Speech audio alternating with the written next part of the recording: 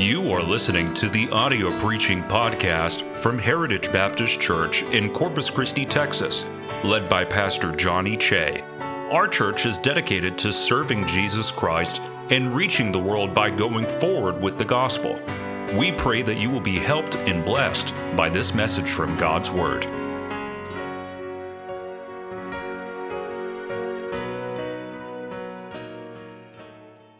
Amen. Take your Bibles, turn to Acts chapter 6.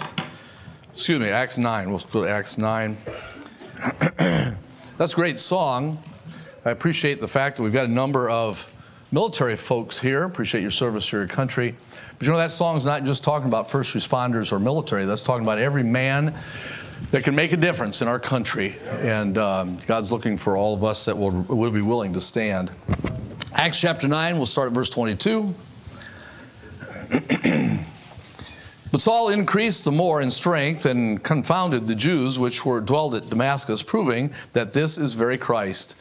And after that many days were fulfilled, the Jews took counsel to kill him, but their laying in wait was known of Saul, and they watched the gates day and night to kill him. Then the disciples took him by night and let him down by the wall in a basket. Let's pray. Father, we just pray that you'll challenge us with this simple message tonight, simple illustration. And Lord, every one of us need to understand how important our role is, regardless of how old, as we support the man of God, his family, and build a work for you in our communities. And so, Father, I pray you'll just bless this evening. We ask it in Christ's name. Amen. You may be seated. Appreciate the opportunity to be here. Appreciate the opportunity. Of course, we missed John when he left, and Tracy's a graduate also, and all of you have no idea how much of a debt you owe her. You've heard the phrase restraining influence. So you be thankful for her, but she's been a blessing, I know, in your ministry here. We missed when Dad and Mom Che left, Brother Sue and Nancy. They were blessings to us. We've been friends for years and years, and early 80s, I think, early 90s. But Sue was my supplier. Cindy and I spent 2 years in Korea, and I love Korean food, but when us white people go, they don't make it hot enough. Amen. Right? So any of you that like Korean food, I like it so you sweat and your nose runs and the whole bit. But they don't do that for us white folks. So Sue would go to the Korean restaurants and order the spicy hot chicken, and he'd go Korean style. And then he'd bring it to me, and my nose would run, my eyes would water, and it would be great. You just got to be careful about rubbing your eyes, then you're in trouble if you do that. But but I appreciate the Chays so much. They were a blessing to our family. And it's exciting to see how the God is using our kids now, and we try to take no credit for that other than the mercy of God, and we appreciate it so much. Well, after 15 years in the military, a lot of my message ended up being tilted that way just a little bit. And I want to share an illustration, a story with you tonight that I think is incredibly appropriate to what's going on around here. One of the things that I enjoy doing, I've jumped out of airplanes. In fact, we saw C-130 as we were coming down along here, and I jumped out of those C-141s. But I enjoyed rappelling also. Rappelling's always been a fun thing for me. I can't understand people that rock climb. It's too much work climbing up when you can just rappel down, you know.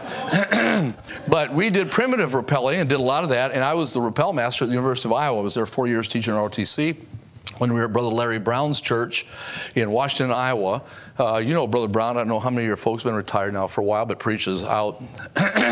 And I was a rappel master there, and my job was to teach rappelling for college students that wanted to go. And the way we did it was we jumped with primitive equipment, which was basically a rope, and then we'd cut a rope up and make a Swiss seat out of it. And then we'd take a snap link like this and put that snap link in the seat that we had and roll it around so that it was sticking out in front of us like this. And then we'd wrap the rope around there and jump off a wall or a cliff or whatever the case may be and rappel down. It's incredibly safe as long as you tie people in correctly. It's very safe. You can go halfway down, and there's a guy at the bottom that's got a hold of the rope, and all he's got to do is take a step back and pull the rope just the slightest tightness, and that individual's not going down that rope any farther. You can spin, flip, do whatever you want to do. You're not going anywhere. And then when he releases the tension, you can continue to slide on down. Now, the person that's doing the rappelling, the rope comes in through the snap link and then comes around their waist, which is one contact point. Then you've got the rope in your hand in the small of your back like this. And as long as your hand is in the small of your back, you're not going anywhere. The friction points there are too many friction points. So all you have to do is take and swing your hand out to the side a little bit like this and kind of make an O in your hand. The rope will go through. You've freed this friction point, and it's just this one here, and you can slide down, and you can control how fast that you slide down. Like I said, it's very safe. I've jumped hundreds of people doing it. And so Brother Brown said, Brother Mike, if you knew Brother Brown, he just bounced off of walls. You know, Brother Mike, he says, we're in the cornfields of Iowa, they ran 800 people, an amazing work. He says, Brother Mike, we want to have a big day. I'm going to fly in some guys, and they're going to parachute out of the airplanes. And I said, I want you to take and jump some of these guys off of, there's a 6-story school building. So I want you to jump them off the school building. This is 60 feet. So they want to jump you off, have you jump some guys off the school building. I said, sure, Brother Brown, we can do that. We do it all the time. And so I brought some ROTC guys down with me. I had a young guy that was my assistant rappel master, and I was on the ground, and there's probably 500 or 600 bus kids out there. And so I was talking them with a megaphone with what was going on. And the assistant rappel master was up at top tying them in.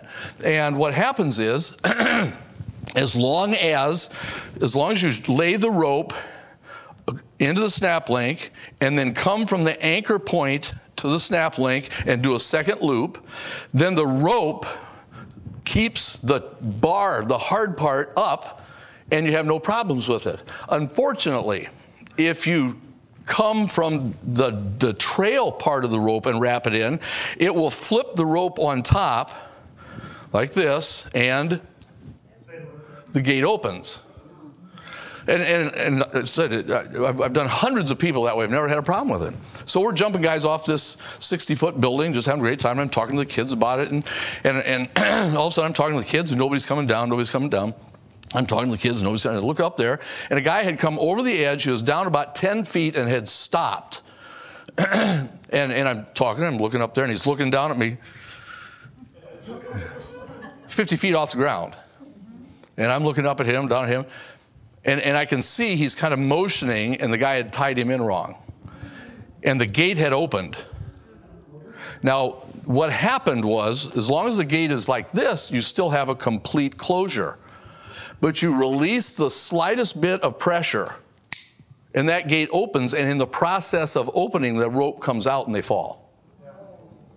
So he's 50 feet off the ground looking down at me. That gate is like this, wondering what to do. Well, we got a rope story here in Acts chapter 9. And what you got is the story of Paul. Paul has just gotten saved. He was headed to Damascus. Your preacher was talking about it a little bit this morning. He had what he thought was the greatest job in the world. He was trained by Gamaliel, and because of that, he was an ardent supporter of Jewish law and was rooting out anybody that had anything to do with that. And he had gotten permission to go up to Damascus, and apparently there were some synagogues up there, but a bunch of Christians that were worshiping up there, and he was going to go up there, and he was going to go ahead and persecute them. Now, one of his big tricks was he pretended to be saved, and he'd come up to a group of Christians and say, "Hi, I'm Saul. Just want to let you know I got saved. I'm now a Christian, and welcome me into your group." And as soon as they did it, he'd call the authorities. They'd come and grab him and carry him off. And they were getting on to him about it. So he decides he's going up to Damascus because there's a bunch of Christians up there he can persecute. He's on the road to Damascus. He gets hit with a shining light. The Lord addresses him at that time, and I think on that road, Saul ends up getting saved. He makes it up to Damascus, and he meets up with a guy that's up there, and while he's up there, Ananias, who's also very skeptical at this point, but the Lord says, no, he's okay. You can go ahead and take him and support him and help. And of course, Saul's blind right now, got blinded on the road. And he says in 3 days, he'll get his sight, so go ahead and take him in. So Ananias takes him in. Once he takes them in, we start hitting this passage where we're at right now, because after 3 days, he gets his sight back, verse 20, and straightway he preached Christ in the synagogues that he is the Son of God. You have to understand just how skeptical everybody is for openers, because here's this guy that's persecuted Christians. He loves it. It's one of the joys, passions of his life, and he's good at it. And now all of a sudden he's a Christian, and they're really wondering what in the world, is this true or not? And so Ananias is trying to get him and get him into the group of folks there. And at the same time now, Saul, before he's called Paul, Saul is starting to preach. And now the religious leaders are really getting ticked off, because here's this guy that was after these Christians. Now not only is he converted, he's preaching for Christ, and they're really getting upset, so they're after him. And what happens here, verse number 23, and after that many days were fulfilled, the Jews took counsel to kill him. But their lying in wait was known of Saul, and they watched the gates day and night to kill him. And then the disciples took him by night and let him down by the wall in a basket. We often think of Paul as one of the great Christians, and I think maybe one of the great Christians of the New Testament time. But this story, Saul is not the hero. In this story, there are some guys that says that the disciples took him by night and let him down by the wall in a basket. This is the story of rope holders. This is a story of the man of God getting in a basket, and he's going to get lowered. Now, these walls, folks, were not walls like this right here. These walls, in some of these cities, were 100 feet high. We're not talking little walls here.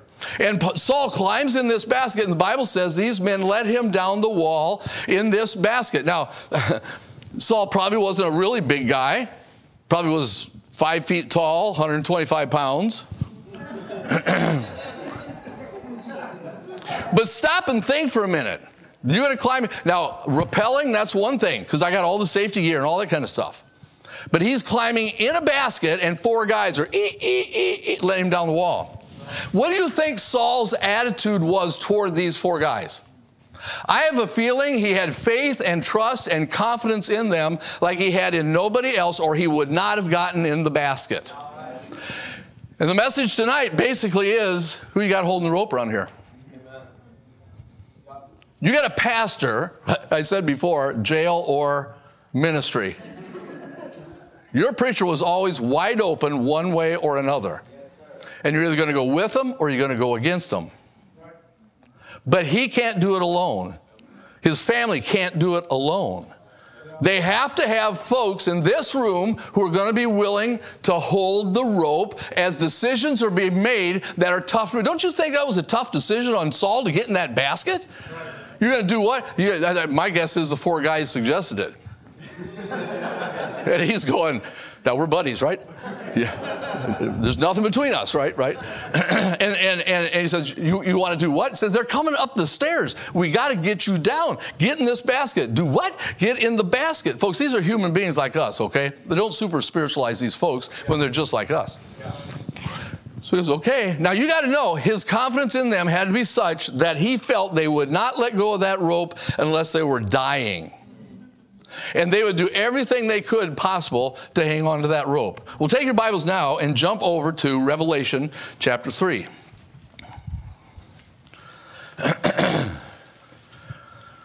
Revelation chapter 3.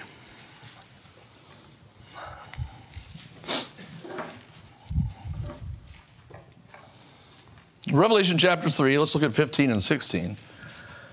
I know thy works, that thou art neither cold nor hot. I would that thou wert cold or hot.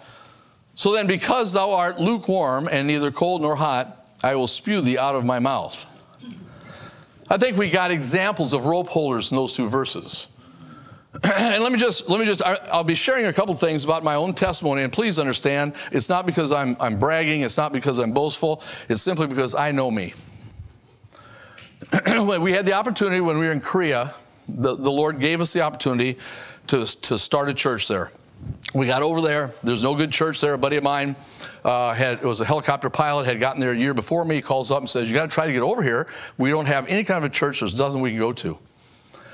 And I said, well, I would like to go to Korea, so I called my branch. They said, sure, if you can get there in 2 weeks, you can go. Now, that was okay for me, but Cindy had to sell the house, pack the bags, get the dog, get the kid, all that kind of stuff, and it was kind of quiet around the house for a while. So we go to Korea. We get over there. There isn't a good church. So we started a Bible study on a Wednesday night. Then we started, and it jumped up about 20, 25 people. Started another Bible study at a different place on a Sunday night. Jumped up to about 20 or 25 people. And then at a third place, a chapel came open on post on Sunday mornings. So we started a Bible study there. So we had three things going on, and we said, well, this is crazy. Let's just kind of put them all together. So we started having these Bible studies Sunday morning, Sunday night, and on Wednesday nights at different places. Then we consolidated them all at this one place. And so I'm on the phone talking to Brother Brown. I'm trying to get him to come over and preach some meetings over there because I didn't want them to think I was the only screaming idiot that was out here. And so I'm talking to Brother Brown, have him come over. And I said, I don't know what we're going to do. We don't have a church over here or anything. He says, well, let me ask you a question. He says, do you have services Sunday morning, Sunday night, Wednesday night? I said, yeah. He said, do you have Sunday school? Well, yeah, we have an adult Sunday school and little kids Sunday school. Okay. Do you have a choir that sings? Well, I guess some people get up and sing special music. Do you have a nursery? Yeah. Well, yeah. Do you have a bus ministry? Well, we got a van goes around and picks people up. He says, well, what do you call what you have? And in 1988, we started Yongsan Baptist Church, which last I heard is the largest church to the American military in Korea right now. Now, don't you dare clap. Because that for soldiers in Korea, it is almost always a one-year tour. It's called an unaccompanied tour. You go 1 year and you're out of there. So we had to build the church by 100% every year. We had to grow by 100% every year to stay the same. Now the Lord worked it out where I was in what they call a key and essential billet. And so what that means is they needed me to stay there for 2 years. I was the strength manager for the theater. I assigned all the soldiers that came into the country. And in return, I could take my family and bring them over. So Cindy got to come over with the kids, and we were there together in Korea. That was in 1988. On their 3rd year anniversary, we had been there too, and on the 3rd year anniversary, 1 year after we left, we got a video of their anniversary gathering, whatever you want to call it, and heard their testimonies. And the testimonies were, we have no idea who those people were that started the church here, but we're sure glad they did. And for 20 years, we've traveled around and have visited churches like this and had people come up right after the service and say, wait a minute, what was the name of that church you started in Korea? Yongsan Baptist. Says, I went there in 1999. I can't tell you how many times that's happened. And folks, it's not because of anything that I did, but it's because there were a group of people. And I was a pastor. They nominated me as pastor. But folks, I had a full-time job. I worked 12 hours a day. I worked 6 days a week. Often was in the field. A lot of things going on. There is no way in the world I could have done everything that was needed to support that work that was there. I preached on, another guy taught Sunday school. I preached Sunday mornings. Another guy preached Sunday night. And I preached on Wednesday night. Or excuse me, another guy preached on Wednesday night. I had 2 of them, whatever they were. And the guy that preached on Sunday night had been saved a while, but was just getting his life back together, but was a very high-quality individual, sharp guy. And I said, listen, I can't preach Sunday nights. You got to do it. Says, me? Says, I don't know anything about preaching. I said, well, I don't either, but we got to do the best we can here. Folks, would you bear in mind, I've never been to Bible college. I just run one. All right? Go figure. God worked that way. He says, well, what am I supposed to do? You remember the sword of the Lord? I know you guys got Revival Fire. Sword of the Lord is another one like that. I said, here, just take one out of there and memorize it and preach that. Okay. And so on Sunday nights, he'd come up there and he'd have his, now he wasn't perfect. He says, yeah, the 90 and 9, there was one lost, and that was out of 100, there was 90 and 9, and one was lost, and that was 10%. And he'd be quoting in the Old Testament. He says, yeah, and in the Greek it says. And every once in a while he'd call me. It's a Sunday afternoon about 4:30. He'd call me and he'd go, I got nothing. You got to take it. I got nothing. I said, shut up. You got it. Clam. Yeah, and you wonder about the administration of a church, right? Speaking of which, where'd Ben go? Okay, just be ready. 3 weeks ago, it's in between Sunday school and church. An usher comes walking down with 10 minutes before church starts for the AM service. Usher comes down the aisle, hands me a slip of paper. I open it up, and it said, I'm sick, you got it, preacher. 10 minutes before the service starts. You got to be ready to preach, pray, or die at a moment's notice, and sometimes there's a lot of dying that goes on. Folks, the point I'm trying to make with this is there is no way I could have done anything close to enabling that church to be formed if it wasn't for some rope holders. That guy that I told you, I got nothing, he never missed. Probably a dozen times he'd call me and say that. I said, shut up, you got it, I don't care, slam. He never missed. Now, he'd have a field exercise or something, let me know ahead of time, and that was fine. We had a full colonel, was the chief of psychiatry for all of Korea. A Southern Baptist guy. And I'm convinced that he said, I'm going to Korea, I'm going to join up. He was an older Hawaiian guy, probably 50s, somewhere in there. And I'm convinced that he said, I'm going to get hooked up with a good church over there, and I'm going to do whatever they tell me to do. This is a full colonel psychiatrist, right? So he landed at our place. And we got him out passing out Chick tracts. You know the little, do you guys know Chick tracts? Yeah. Or the gospel tract. We got the full colonel in his 50s, psychiatrist, out on the street corner going, hi, would you like one of these? Hi, would you like one of these? Why? Because people just did what they had to do. And I'm here to tell you, of that group, I look back at the group that we were there with, 80% of them are in or were in full-time ministry later. Why? They're rope holders. These are individuals that weren't ashamed, weren't afraid to try something different, try something new, never done that before. I don't care, shut up, do it anyway. Okay.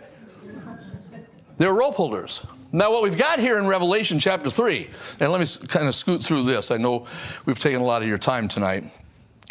In Revelation chapter 3, verse 16, so then because thou were what? Lukewarm. What did it say in 15? Cold or hot. So what I think we have here are three kinds of people in our churches that we have to deal with as leadership. First one that's mentioned in here is cold.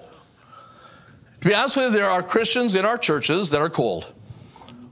They'll come every once in a while on a Sunday morning. They identify with you. If somebody asks them what's their church, they'd say Heritage is. Who's your preacher? They'd say, the little guy that looks kind of Oriental. But that's about the extent of their tie with you. They're cold. And to be honest with you, as leadership, please, you're going to take me wrong. Someone take me wrong, but I don't mean it wrongly. We don't worry about them. Pray for them, try to help them, try to do whatever, but we know where we stand with them. We don't count on them for anything because they're not going to do anything. You got a special day or something, they're not going to be here. You need a special offering, they don't give anyway. You got a need in the church or whatever, they're not involved, and you know what you got. Those are the cold ones. Why is that the case? Well, I'm afraid the Bible says in 1 Corinthians 2:14, I'll just read it, but the natural man receiveth not the things of the Spirit, for they are foolishness. See, the Bible also says, if any man be in Christ, he is what? Old things are passed away, behold, all things become new. Folks, if you're saved, don't tell me for a minute that you're not different. Now, it may not manifest itself. We're pretty good at resisting what God wants us to do. But there needs to be something inside each one of us when we're born again that says, I need to be more Christ-like. Your preacher hit on it this morning. Remember we talked about being predestinated?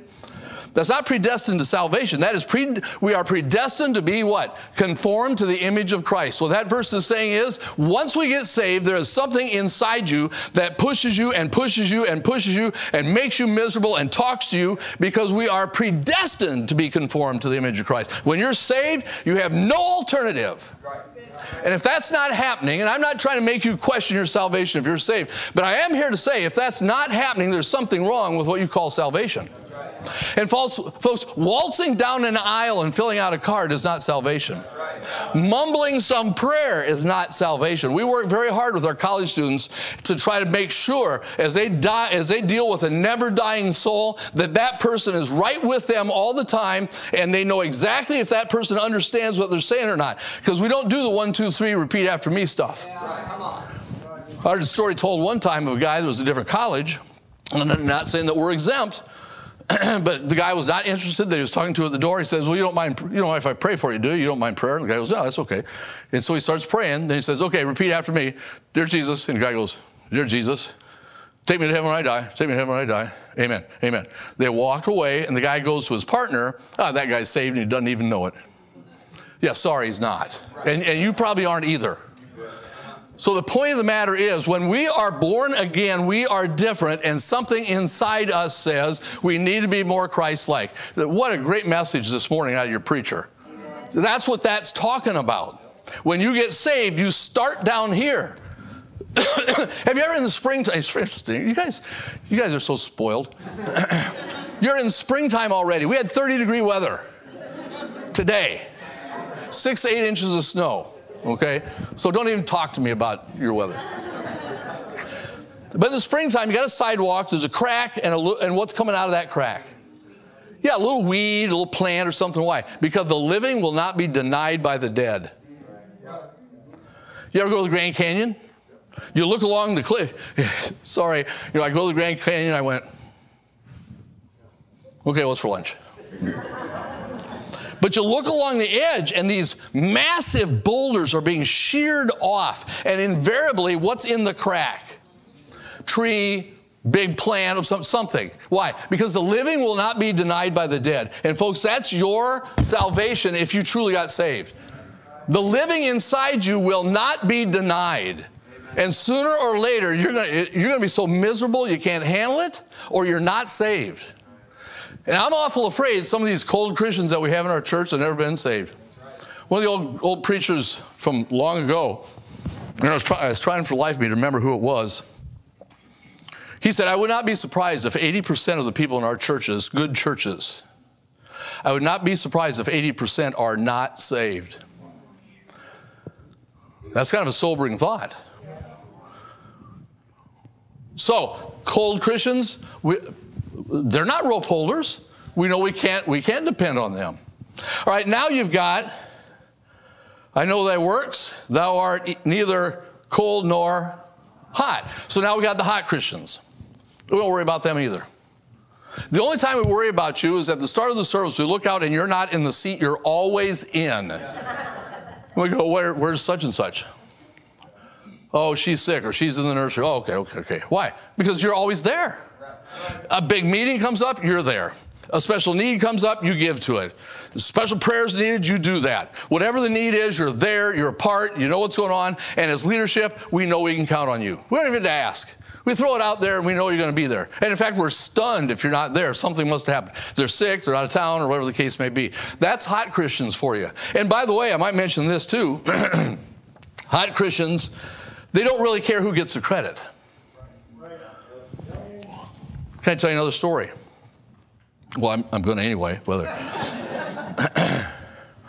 when we were at Brother Brown's place, I was teaching college, ROTC, at the University of Iowa. I had a bachelor's degree from the University of Iowa and a master's degree from the University of Southern California in education. And so I'm up teaching at the university, and I get a call from Brother Brown. He says, Brother Mike, he says, I need to talk to you. We need some Sunday school teachers. I need to talk to you. Can you come down? I said, sure, Brother Brown. So I'm driving down there, and I figure, well, he's going to have me teach college and career or the young adults or whatever the case is. And I come walk into his office, and he goes, Brother Mike, says, I'd like you to teach the 3rd grade boys class. And I'm looking at him.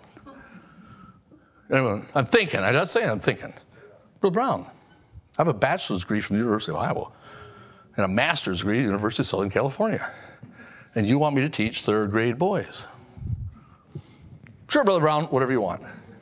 And we had a room like this big. I like your band, by the way. I like your band. You know how you get 2 clarinets to play in tune? Shoot one.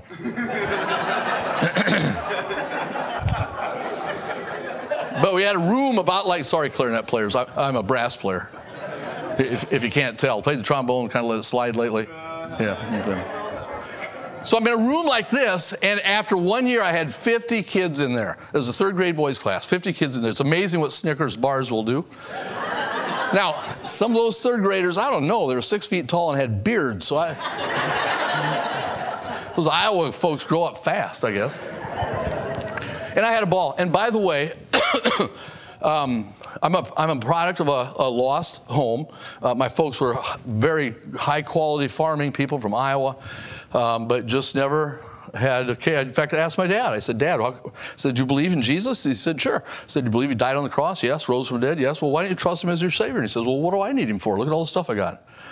And I got saved when I was 8 because a lady at Daily Vacation Bible School came to my folks' house and said, can I take your kids to Daily Vacation Bible School? As a result of that, I got saved. My little sister did later on. And as far as I know, I don't want to put them in hell if they're not there, but I don't know that my folks ever got saved. So kind of a sketchy background growing up, but I got saved when I was 8. What age is that roughly? 3rd grade boys class. So I had the chance to teach in that 3rd grade boys class, the same age group that I got saved. So time goes by, Brother Brown calls me again. Brother Mike. Yes, Brother Brown. We're going to split our junior churches, and we're going to have a bus junior church and a church kids junior church. I want to talk to you about it. I said, sure, Brother Brown, that's fine. And his assistant at the time was Terry Angel. Got a tremendous church just south of us up there. But he was the youth pastor at the time. I was a song leader. Lots of stories about that, but we'll save those for another time. So I drive down there. I figured, I got a bachelor's degree at the University of Iowa and a master's degree at the University of Southern California. So he's going to give me the church kids, and Brother Angel has the bus kids. I come walking in his office, and Brother Angel is sitting there smiling at me. And I should have known. And he said, Brother Mike, Brother Terry's going to take the church kids, and I want you to take the bus kids. And I look at him, and I'm thinking, I didn't say it. Brother Brown, I have a bachelor's degree from the University of Iowa and a master's degree at the University of Southern California, and you want me to take the bus kids? No, at Marion Avenue, they had what they called the dungeon. That's the pit at the underneath of the church. They open double doors, and you just know you smell sulfur. It's hot, and we had 200 bus kids that we put in there. The first Sunday I took over, I got 3 or 4 of my ROTC guys, and we camoed up. And we had fake M16s, smoke, and Rambo on the tape player. Rocky, shades, of course you gotta have the shades, We come busting in the back, yelling and screaming, and the little bus kids are going, we're gonna die, we're all gonna die. Slam the door shut, and I'm up there telling stories about the walls of Jericho falling as the M1 Abrams tanks come rolling into town and are blasting away at the gates, and they're scaling, they've got guns and stuff, and these kids are going, we never heard the Bible like this before. I'm convinced there are adults today that have a warped idea of some of these stories that came out of that class. But we had a ball. Just had a ball with these kids. You can mess with bus kids, man. If you got them, you got them. So, now, I said all that to say this. I'm not Joe Super Spiritual. Because I got to tell you, every time I'm saying, what's this guy, what's he doing? Doesn't he know who I am? It was right after that we went to Korea and started that church. I'm absolutely convinced, and folks, I was busy. I was a recruiter at the department, taught a lot of classes, was on the road a lot. I had a Bible study on campus called Officers Christian Fellowship. And any time I could have said, Brother Brown, you know what, and we were 35 miles away from there too. And anytime I could have said, Brother Brown, man, I would love to do it. I just don't think I have time with everything that I've got. And I was a song leader, choir director, and stuff in the church too. I said, I just don't think I have time to be able to do either one of those things. And nobody would have questioned it. Nobody would have thought twice about it, except God. God would have said, big shot. You're too much of a big shot to teach a 3rd grade boys class. Too much of a big shot to do junior church. You know what? I think you're too much of a big shot to start my church in Korea. I'll get somebody else to do it. Folks, I'm not anybody super spiritual, but Cindy and I, we got together in college, and from college time, we prayed, Lord, if you'd use us, we just want to be used, whatever. Now, it took 15 years for God to lead us out, but every year of those 15, I can tell you something I learned that I'm using today. My Bible college took 15 years. You guys are lucky you get done in 4. But the bottom line of that whole thing was, rope holders don't care. Whatever the need is, they're good to go. Whether they know what they're going to do or not. I got another message on Moses. Moses is giving God a hard time because he doesn't want to talk to the nation of Israel.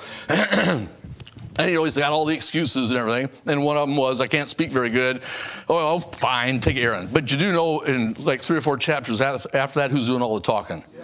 Yeah, that's what. And do you understand, folks? The bottom line on this whole thing is, when Moses said, what am I going to do to convince them? He was highly educated. I think he was articulate. He was a leader. He had a charismatic personality. What did God tell him? What's in your hand? Got a rod. And God used that rod to lead the children of Israel out of Egypt. Why? What was it? It was what was already in his hand. And see, folks, God's not going to ask any of you here. You've got exciting days ahead. I know. We were at that steel point at one time. Remember, Sue? Man, but our building was 30 miles from us. And and preacher was going, will my people come? We moved the church 30 miles. Are they going to come? We don't know. Are they going to come? What's going to happen? We're not sure. And it was a concern. We were worried about it. Are the people going to support this? Are they going to come along with it? We just didn't know what the case was going to be. The bottom line was, we had a whole bunch of rope holders that just kept doing what they did all along. And we moved into this new facility. You have no idea what's ahead of you. Because we didn't. You think he's playing around with this singing in here stuff? What you just did will sound like a gnat in a rain barrel. I don't mean that unkindly. I'm just telling you, right now you're under each other's armpits. And when you sing loud, you encourage one next to you to sing loud, and then that one sings loud, and you sing loud, and everybody sings loud. When you get in that barn over there, you're going to be seated 3 or 4 chairs apart. When the trumpet... And that's exactly what's going to happen. That's just one little piece of the pie. You have no idea what's coming yet. But you know what? We have a 1,200-seat auditorium that is almost filled up completely now. Why? Because God's people said, we're with you, preacher. We'll hang in there. We'll be with you. That church in Korea would not have lasted as long as it has today if there haven't been people through history now. It's over 30 years. If there hadn't been other people that came in behind us, and those behind them, and those behind them, that held the rope so that that thing could continue on. How about Heritage? You're going to be a part of the group that in just a few years from now is filling that up and got to do something else? Or are you going to be a part of the group where insulation is kind of blowing in the wind and there's no lights that are on and no cars around anymore because you didn't want to hold a rope? Folks, the ball's in your court. I have every confidence that this man and his wife and this guy here and his wife are quality individuals that God has loaned you to find out what you're going to do. Amen. And I'm here to tell you, you don't support them, God will move them someplace. And I'm not trying to threaten you. I'm telling you, after being on the road for all these years, you don't support them and support God's program, he'll move them. Man, the best is yet. This is an exciting time for you, but it's scary. Well, what do you think it is for him? Brother Gomez, our former pastor, just retired a year ago. Got a great young man in there now that's just doing a super job, one of our graduates. Brother Gomez used to walk to the facility and say, oh, God, please let him come. 30 miles away. We didn't lose a single family. We had probably 10 elderly folks that we bought a Greyhound bus and picked them up to bring them out there. And in a very short amount of time, most of them passed away. We never lost a person. Why? Because we believed God was going to do something really good, and we wanted to be a part of it. You know, I'd really hate to be where I'm at right now. Look over at what's happening at Northwest and think, you know what, I didn't do anything. I didn't give anything. I didn't work extra. That had nothing to do with me. Well, about 2 years from now, when everything's settled in and you're using this over here, where are you going to be? What did you do? Now, some in here, I know, we're not getting any younger. Paintball, run, drop, and roll. Yeah. If I did that one time, that'd be it. Some of you can't go and climb girders and do stuff. But there's always stuff you can do. See, God, if you don't, God's got something for every one of us to do. I don't care who you are, or he takes you home. I mean, folks, if heaven's such a hot place, why are we still here? It's because he's not done with you. When he gets done with you, or you get done with you, you're out of here. So there's always something you can do. And I don't know what your needs are. If it's like us, it's everything. Just because we have a big church doesn't mean we have all of our needs met. We need nursery workers. I filled in at the nursery one time. We had a church we were at in Korea. The church we were at, not Korea, Germany. The ladies that were there had the attitude of, I don't have any kids, so I shouldn't work in the nursery. Or, I have kids, so I shouldn't have to work in the nursery. So I said, fine, I'll do it. And I was doing most of the preaching. That time it was my off night. Duct tape does amazing things. We never had any problems with nursery workers after that. You can write letters. Who are the folks that come over here and clean the building? Who was it? I didn't see who it was. Older folks. Where? I didn't say old. We're just older, more mature. Right? God bless you. But several families. Oh, I'm sure they do. I'm sure they do. But God bless you. Because if you didn't, nobody would say anything. But you would know, wouldn't you? So where are you at here, huh, folks? This man's ready to get in a basket and is already.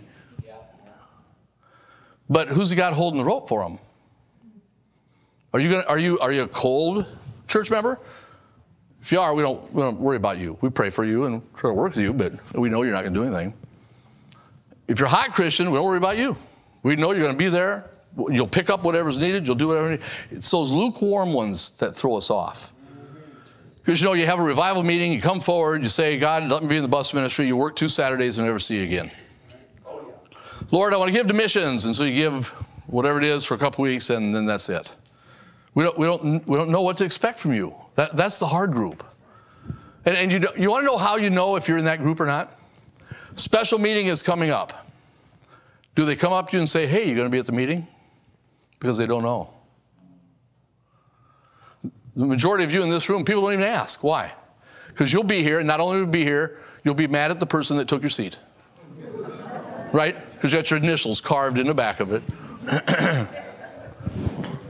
You'll be here. We know you're here. We don't worry about you. But man, those lukewarm ones, you're going to be here? So how's it with you? Got a special meeting come up? Does anybody say anything to you? Well, then if they don't, you're either cold or hot. But if they ask, maybe you're in that lukewarm area. And it's not too late to fix that. And it's not a hard fix, but it's a pride thing. And one day in heaven, you'll answer for it. So what are you? Cold, warm, lukewarm? It's up to you.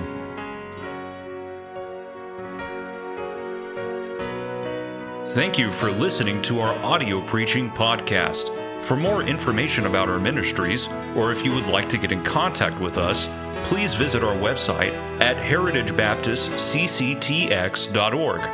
May God bless you as you go forward with the gospel this week.